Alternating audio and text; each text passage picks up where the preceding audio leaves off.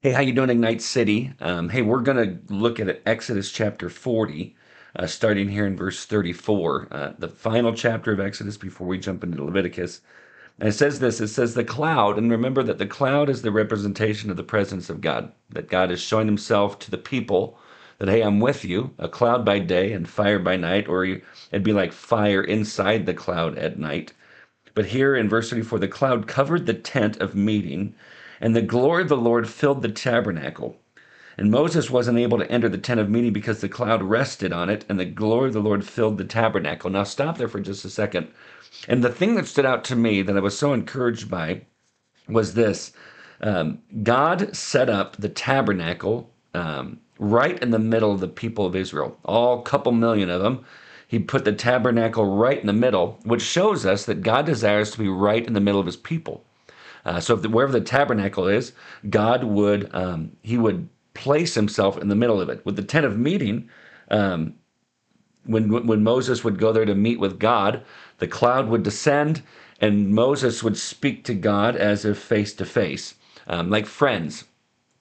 And when he would leave the tent of meeting, his face would be glowing, and so he'd have to cover with a veil. We remember that earlier in the Exodus. But the point that was so poignant for me was that God desires to be in the midst of his people. And it just goes along with what I believe from cover to cover. If I could tweet the scriptures, it would be God with us that we might be with him. He wants to be in the middle of us. He's not on the outskirts, not just barely noticeable, but he wants to be in the middle with us. And so I hope that's an encouragement. The second is this, continue on verse 36. The Israelites set out whenever the cloud was taken up from the tabernacle throughout all the stages of their journey. If the cloud was not taken up, they did not set out until the day it was taken up. Here's what I was convicted by and encouraged by, but mostly convicted. Because I do believe, I mean, there's times where I'll read a passage and I'm really encouraged. There's other times where I get pretty convicted and more on some passage more than others, because I believe that God is wanting to convict us for our own good to continue his work of changing us into the likeness of his son. But when you think about it, it says, if the cloud was not taken up, they did not set out until the day it was taken up. What they weren't doing was going on ahead of God and then asking God to bless where they go if God wasn't wanting them to go there. And so what I wrote in my notes on my journal after that passage was, I don't want to move unless you're moving me. I don't want you to bless where I'm going. Rather, I want to be blessed because I'm going with you. And friends, I think that's something that we need to remember.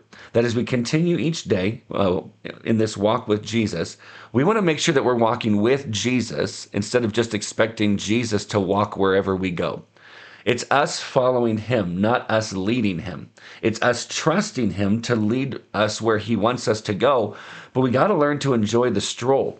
And we can have ideas and thoughts and what we should do, but we need to we need to see the first reaction that comes into us, that we have anything that comes our way. Our first reaction should become, God, what do you want? Do you want us to go forward? Do you want us to stay? And because I do not want to go anywhere where God is not going. I only want to go where God wants. And I'm convinced that there is blessing. And a lot of times we think blessing just means ease and comfort and being comfortable.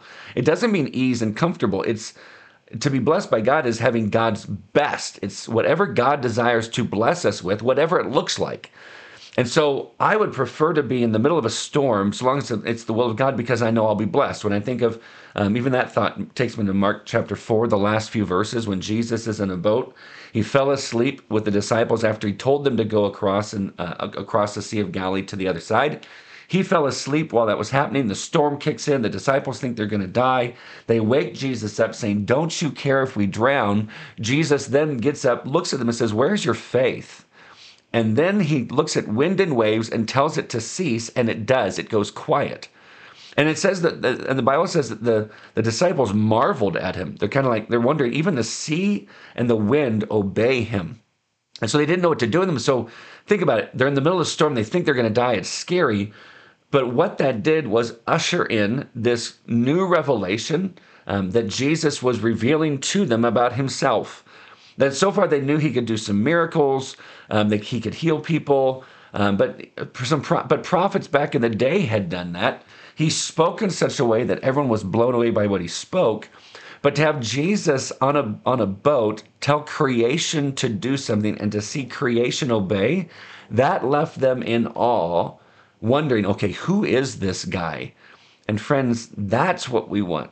That's a blessing because they were blessed because they got to see Jesus in this brand new way because he revealed himself to them. He revealed his power over creation. He's revealing himself more and more as God. And so, friends, blessed doesn't always mean ease and comfortable. It means God's best for us, whatever way he decides to bring that to us. But may this describe us as well as we continue walking with him and with each other as a church community. If the cloud was not taken up, they did not set out until the day it was taken up. What that causes us to do is slow down. It causes us to trust. It causes us to be patient. It causes us to be in submission to God rather than just going our way, even if it looks good, even these good moral things that we're doing.